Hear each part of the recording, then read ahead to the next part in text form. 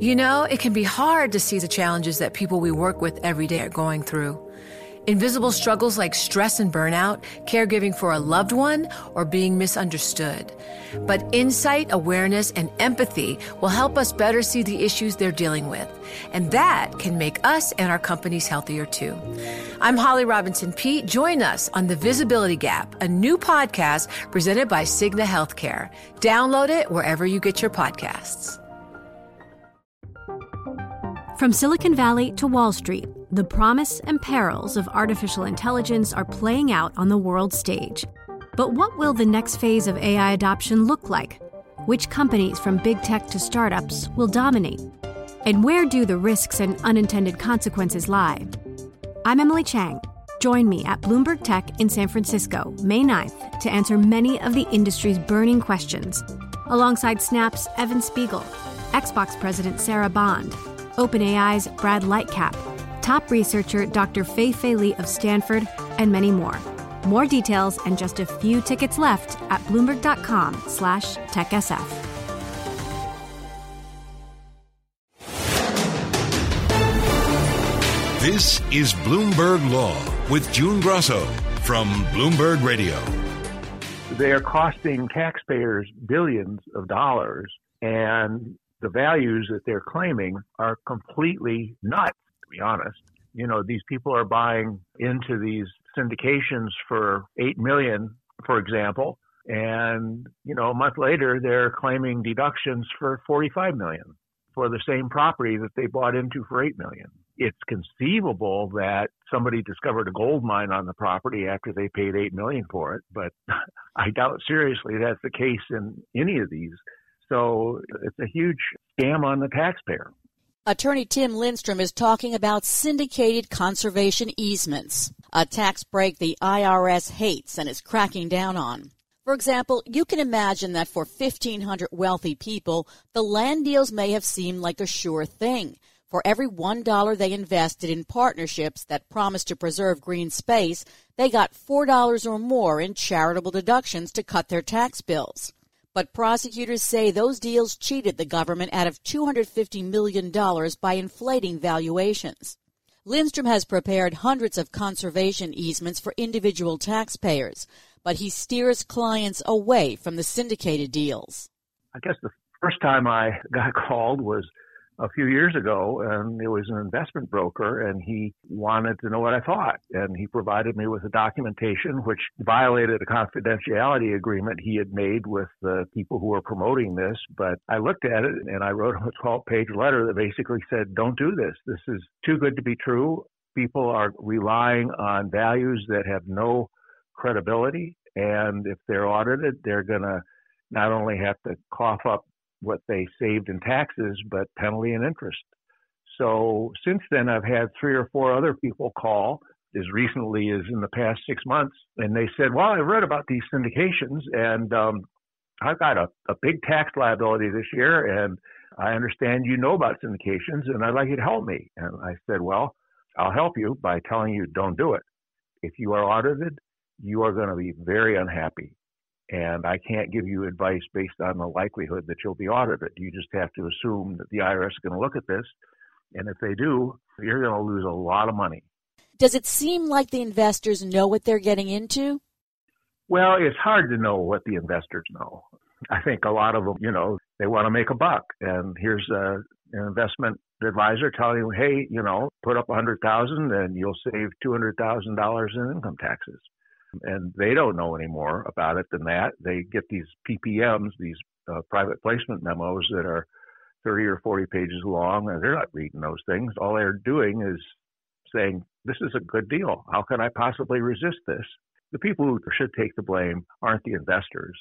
It's the promoters. They absolutely know what they're doing. Joining me now is Bloomberg legal reporter David Voroyakis, who's been looking into the IRS crackdown. So, David, explain what a syndicated conservation easement is. Syndicated conservation easements are an investment vehicle that are supposed to encourage land conservation, and they're encouraged in the tax code by a law that Congress passed 40 years ago, and they've been refining the regulations ever since. But essentially, they're pools of investors that get together and buy interests in partnerships, typically, that then buy land and give easements on undeveloped land to land trusts or government agencies. And this is a way to encourage land conservation. There's tens of millions of acres around the country that have been saved through conservation easements. Now, the vast majority of conservation easements are done by individuals or families. The variation that we're talking about is syndicated conservation easements in which investors get together and they get special treatment under the law that they can then take the charitable deduction on their tax form and they can write that off on their taxes. Tell us about the IRS crackdown on these deals. What the IRS has been investigating is abuses in the syndicated conservation easement industry, in which the IRS has concluded that many of these syndicates are essentially tax shelters, in which they are offering tax breaks without any substance behind them. And what the IRS is now doing, and has been doing for about 3 years, and they're really quickening the pace now, is they're conducting civil audits of promoters of these syndicated conservation easements, and they're also conducting criminal investigations. And there are now grand juries in Atlanta, St. Louis, and Charlotte weighing charges against organizers around the United States. The IRS says the appraisals of the property are grossly inflated. Explain that core issue. The heart of the dispute between investors and the IRS is the way that the land is valued. Essentially, what the government is saying is that the promoters of these syndicated conservation easements are offering land that's overvalued, and that is what's cheating the IRS. The deduction that taxpayers get is the difference between the value of the land if it's left undeveloped and placed in an easement that bars development, and the value of the land if it were developed to its highest and best use. So a parcel may be worth $10 million if it's undeveloped and $60 million if it's developed to its highest and best use. The difference, $50 million, is the charitable deduction that investors can take. Tell us about these two brothers from an Atlanta accounting firm who pleaded guilty. There were two brothers, Corey and Stein Agee. They're 42 and 38, and they work for an accounting firm, and they were part of an organization that we reported was run by a promoter and accountant named Jack Fisher, and they would organize groups of wealthy investors to put money into these syndicates that would donate conservation easements to land trusts. And the IRS position is that the appraisals that are on properties that are given away through these conservation easements are grossly inflated. And that's where the fraud starts. The AGs both pleaded guilty in late December in Asheville, North Carolina, and they're cooperating with prosecutors in Charlotte that have a larger investigation going. The AGs helped this organization sign up clients, and they helped with the taxes that were owed by the clients. And they are now cooperating, and against, as we reported, promoter A, he's referred to in court documents, and we identified him as Jack Fisher, who's an accountant and developer who's done a couple dozen of these deals across the United States. And when the IRS is investigating these deals, what are they looking for? They are looking for what they call badges of fraud, where there's written materials or promises made that are false or omissions that should be in the written materials. Essentially, what they argue in the criminal case involving the Agee brothers in Asheville is that the game was rigged when investors put their money into a syndicate, the syndicate was supposed to offer them three options. One is to develop the land, the other was to leave it as it is, and the third is to donate an easement on the land. And they're supposed to lay out the economic benefit of each option, and they are essentially steering everyone into the conservation easement option. And what the investigators believe is that the appraisal of the land that calculates what it would be worth if it were developed, that those appraisals are inflated. So they're looking at promises made about what the appraisals will be before the appraisals are made.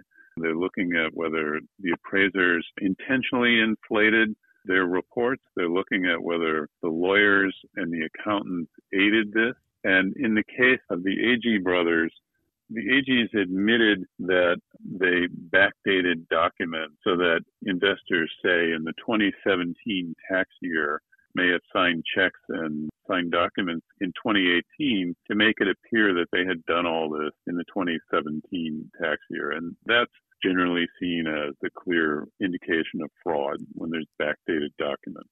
The Senate Finance Committee report estimates these deals cost the government $10.6 billion in unpaid taxes between 2010 and 2017, and that the deals have attracted wealthy doctors, lawyers, business owners, and celebrities.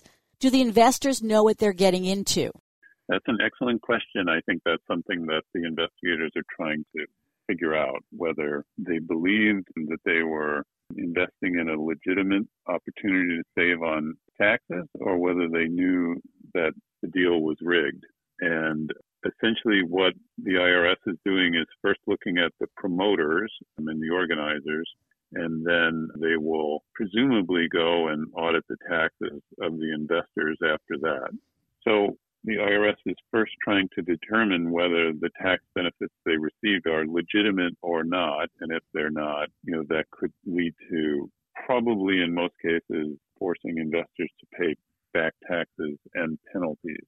In your story, you write that the Justice Department has filed suit in Georgia to stop 6 organizers. Why are they filing suit to stop them? I'm trying to understand why they're just not going after them criminally.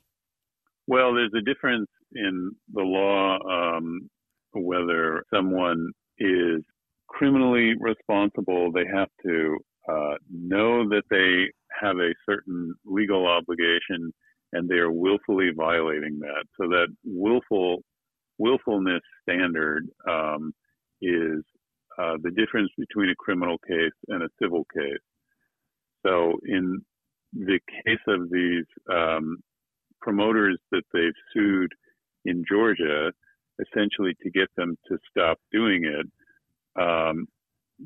they believe that these are fraudulent conservation easement shelters, which are based on willfully false valuations, but, it's sort of a fine evidentiary and legal difference of whether that should be a criminal case or a civil case. And in that case, they have made the judgment that they're going to proceed civilly. That is going to be a long, hard slog of a litigation. There are many millions of pages of documents involved, and there are quite a number of deals that have to be gone through. And some investors have filed 3 class action lawsuits. What are they suing over? Well, the investors claim that essentially they were duped by these promoters and that the promoters were so organized that they amounted to a racketeering enterprise. And they have sort of systematically taken apart these deals and framed them in legal complaints that say that essentially the promoters took advantage of investors. They will need to show in those instances that the investors didn't know that these deals were fraudulent. And they have a law firm that has filed 3 of these. They have a successful record of securities litigation going back many years. There are other law firms out there soliciting investors to file their own litigation. Are the investors suing because the IRS is looking into them and they're trying to protect themselves? As I understand it, the litigation is based on the theory that these people are looking at potential back taxes and penalties that they would not have been facing had they not been steered wrong by a group of professionals working in concert. A land conservation easement that's gotten a lot of publicity is that of former President Donald Trump in New York. And both the Manhattan District Attorney and the New York Attorney General are investigating it. But that's a different situation from what we've been talking about. Correct. In the Trump case, Letitia James, who's the New York Attorney General, and Cy Vance, the Manhattan District Attorney, are both looking at a conservation easement that the Trump organization gave in 2015 at Trump's Seven Springs estate, which is north of New York City. He gave 158 acres, or he donated it through an easement to a land trust organization and generated a $21 million tax break. Officials are looking at whether the appraisals that underpin that assessment of the value of the easement, whether those appraisals were inflated. In that instance, they're just looking at Trump and the Trump organization. There's not a syndicate of investors like the IRS is examining around the country. Thanks so much for being on the Bloomberg Law Show, David. That's David Voriakis, Bloomberg legal reporter. From Silicon Valley to Wall Street, the promise and perils of artificial intelligence are playing out on the world stage. But what will the next phase of AI adoption look like? Which companies from big tech to startups will dominate? And where do the risks and unintended consequences lie? I'm Emily Chang.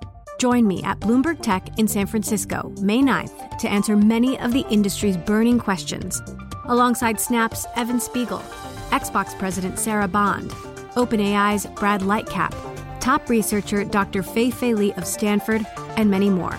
More details and just a few tickets left at Bloomberg.com/TechSF. The Supreme Court will hear arguments later this month over the scope of police power against the backdrop of the trial of the former Minneapolis police officer Derek Chauvin in the death of George Floyd, a death that touched off national protests and calls for racial justice.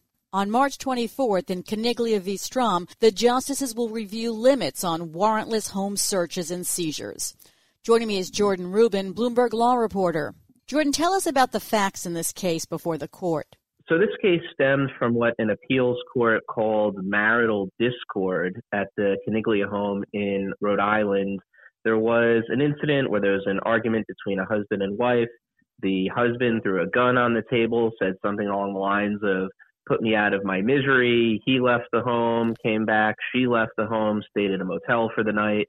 The next morning, she was having trouble getting in touch with him.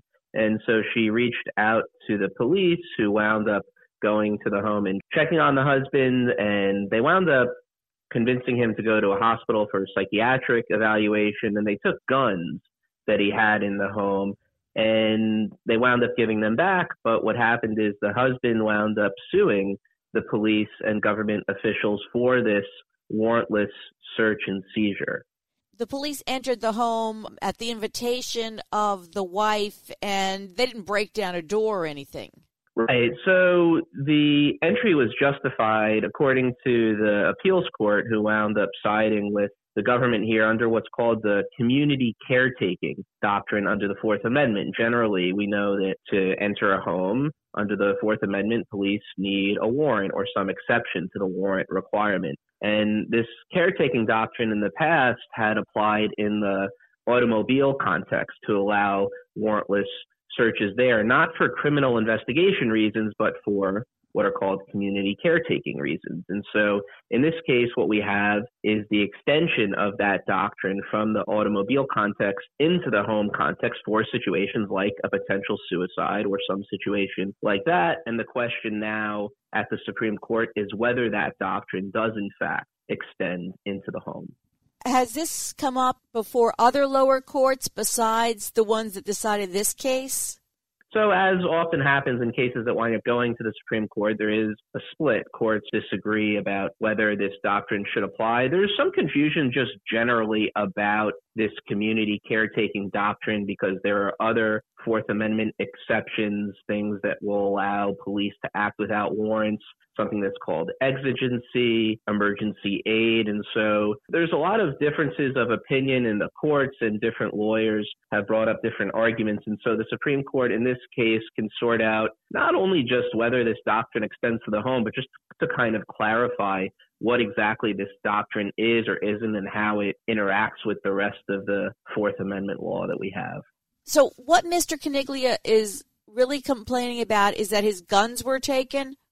That's part of it, yes. He wound up launching a civil suit with multiple claims, including Second and Fourth Amendment violations. But really the case itself at the Supreme Court has centered on the Fourth Amendment issue. There's a couple of aspects to that. One is the warrantless entry to the home, the seizure of guns, the seizure of him, too, in going to the hospital. So it's possible that different justices might focus on different aspects of that. But even within the warrantless Fourth Amendment context, there are different aspects to it. So there are multiple layers to it, but generally we're looking at warrantless police action into the home based on this community caretaking doctrine. How does the community caretaking doctrine work with cars? So the case that the police and the appeals court that sided with them relied on is this case from the 1970s called Cady against Dombrowski, where the warrantless search of a car after it was towed was allowed based not on being part of a criminal investigation because other parts of the Fourth Amendment would apply, but based on the fact that automobiles are mobile and that there are reasons to search it where police wouldn't need a warrant. Generally, there's this whole line of cases under the Fourth Amendment where automobiles are treated differently, not just in this community caretaking context. And so that's the backdrop for this. And you have obviously Caniglia saying, no, this should be confined to the automobile context, where you have the officers on the other side saying, no, it's this general principle of reasonableness that should also apply for police to be able to help people in situations like this, even though nothing bad wound up happening here. What groups are filing amicus briefs and taking a position in the case? So as often happens in these cases, you have criminal defense aligned groups that are siding with the claim going against the government here, including Second Amendment groups too. There's this gun issue that's sort of lurking in the background of the case, and it'll be interesting to see how that interplays at the court as well, because obviously we have a court that is very sensitive to gun rights, and we'll see how that interacts with the Fourth Amendment rights here. And obviously on the police side of it, as we'll see, we have government groups and states that are backing the government claim here because they don't want an incursion on their power and be able to act without warrants when they think it's needed. The justices already heard a Fourth Amendment case involving hot pursuit and whether the police can pursue a suspect into their home for a misdemeanor. So this is another case that broadly relates to this issue of what power police have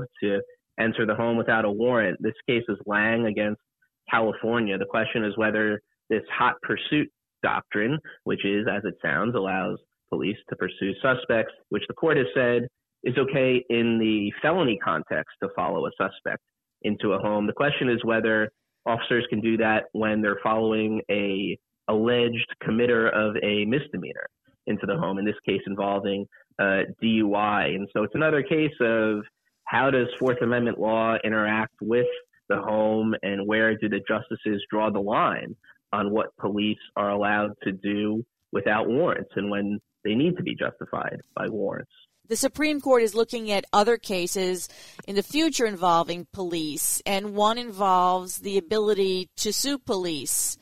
So tell us about that. Sure. So this case comes from New York in the case of a Brooklyn man named Larry Thompson, and he was arrested at home in 2014 by officers who were investigating possible child abuse. He was jailed for 2 days and charged with obstructing governmental administration and resisting arrest. The prosecution ultimately dismissed the case in the interest of justice, and then Thompson wound up suing the officers to vindicate his Fourth Amendment rights under what's called a malicious prosecution suit. Now, under Supreme Court precedent, in order to be able to bring a claim like this, a plaintiff needs to show that the criminal case terminated in their favor. Now, the issue that the Supreme Court is taking up is what exactly that means, because some appeals courts have said that plaintiffs need to show that the criminal case ended in a manner not inconsistent with their innocence, and some have said that the case needs to end with affirmative indications of their innocence. So to explain that a little bit more by way of what happened in this case, in Thompson's case, when the prosecution dismissed the case saying that they're doing so in the interest of justice, they're not saying directly anything about Thompson's innocence one way or the other. That's different from, say, if there is an acquittal or if the conviction winds up getting overturned on appeal.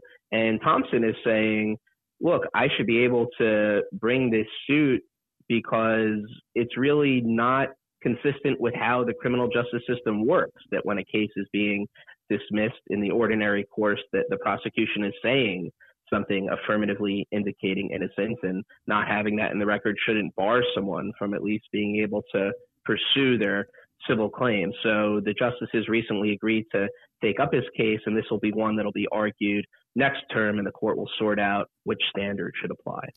Do you know what his claim of malicious prosecution was based on? Sure. And so, as often happens in these civil suits, sort of like we were talking about in the context of the Caniglia case as well, when someone brings a civil claim, they want to sue for anything that they can. And this malicious prosecution claim was one of a number of claims that he brought, and some of them actually went to trial, and Thompson lost at trial. But the bottom line is that all of the claims really stem from the same action of the officers arresting him and then bringing him to court where he wound up being charged. And it's really just a matter of lawyers looking at the situation and saying, what's every single possible claim that we can bring? And so there might be duplicate claims essentially that are called the same thing, but it's just a matter of what can you sue for? And so it's a little bit doesn't match in a way. You're talking about prosecution, but it's against police officers. And that's another interesting almost side issue to it, but that's just what these claims are called that people use to try and vindicate their Fourth Amendment rights. Is it surprising that his appeal is being backed by a coalition of 57 prosecutors, ex-Justice Department officials, and former judges? It's definitely notable. What was interesting to me in reading their amicus brief is they're telling the court that using this affirmative indications of innocence standard, it just is not consistent with how the criminal system works. When a prosecutor dismisses a case, it often doesn't have anything to do with the ultimate issue of guilt or innocence, or at least prosecutors aren't going to say that. There are a number of issues why they might not go forward in a case which doesn't deal with this heady issue of innocence. And so they say it's just not fair and it's just not right and doesn't make sense to require plaintiffs to have that showing in order to bring this type of claim. Thanks, Jordan. That's Bloomberg Law reporter Jordan Rubin. And that's it for this edition of the Bloomberg Law Show. Remember, you can always get the latest legal news on our Bloomberg Law podcasts. You can find them on Apple Podcasts, Spotify, and at www.bloomberg.com/podcast/law. I'm June Grosso. Thanks so much for listening. Thanks, David. That's Bloomberg legal reporter David Voriakis. And that's it for this edition of the Bloomberg Law Show. Remember, you can always get the latest legal news on our Bloomberg Law podcasts. You can find them on Apple Podcasts, Spotify, and at www.bloomberg.com/podcast/law. I'm June Grosso. Thanks so much for listening. And please tune into the Bloomberg Law Show every weeknight at 10 p.m. Eastern, right here on Bloomberg Radio. From Silicon Valley to Wall Street, the promise and perils of artificial intelligence are playing out on the world stage. But what will the next phase of AI adoption look like? Which companies from big tech to startups will dominate? And where do the risks and unintended consequences lie? I'm Emily Chang. Join me at Bloomberg Tech in San Francisco, May 9th, to answer many of the industry's burning questions, alongside Snap's Evan Spiegel, Xbox President Sarah Bond, OpenAI's Brad Lightcap, top researcher Dr. Fei-Fei Li of Stanford, and many more. More details and just a few tickets left at Bloomberg.com/TechSF.